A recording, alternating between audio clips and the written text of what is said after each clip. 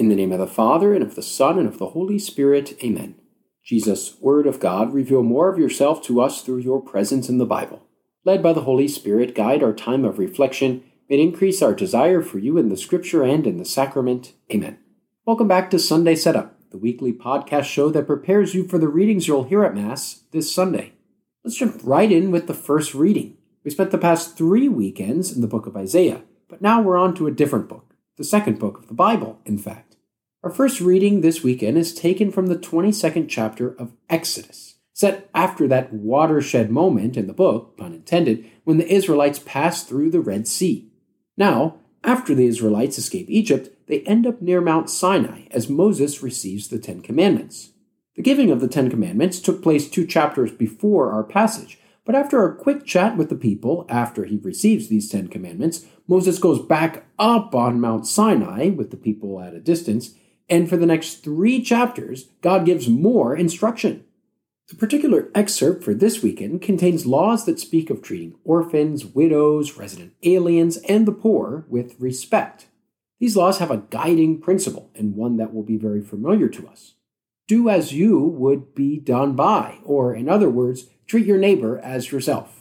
We see this most concretely in the final verses, which present a poor man who can only offer his one cloak as collateral for a loan. The word cloak is a generous translation because this word in Hebrew really more accurately means something like underwear. In this unfortunate situation of the poor man and his underwear, God somewhat humorously commands that the creditor, that is, the one to whom the poor man is in debt, should return his cloak/underwear to him every night for him to sleep, because it's all he has to keep himself warm. Then each morning, the creditor can reclaim the underwear back as collateral.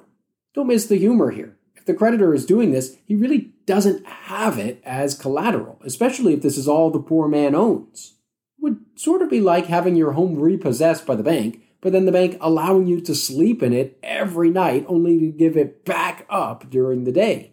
The first reading's laws point to an important lesson given to Moses.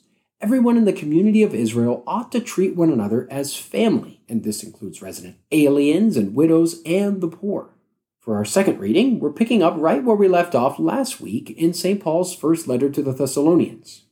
Here's a bit of background on Thessalonica, which still exists today and is known as Thessaloniki. It was a large commercial city in northern Greece near Mount Olympus. It was a thriving center of commerce because it was situated along the Ignatian Way. In fact, as we continue to discover the story behind Paul's letters, we'll find that often Paul intelligently placed himself at crossroads cities because he knew he could reach the most amount of people there. Think of it as sort of like standing at Grand Central Station with a megaphone, as opposed to standing in a cow pasture in Iowa. Finally, we have the Gospel. For the third time in this same 22nd chapter of Matthew, Jesus' opponents are trying to trap him. Last weekend, we heard the Pharisees' question about paying taxes. Then, a section which is omitted at this time in our cycle of readings, the Sadducees ask Jesus a question about marriage at the resurrection. Then, finally, in this third attempt to trap Jesus, the Pharisees ask a question about which commandment is the greatest. Now, this was actually a very common debate in Jesus' time. Rabbis in Judaism had extrapolated a total of 613 commandments from the Torah, the first 5 books of the Bible as we know them today.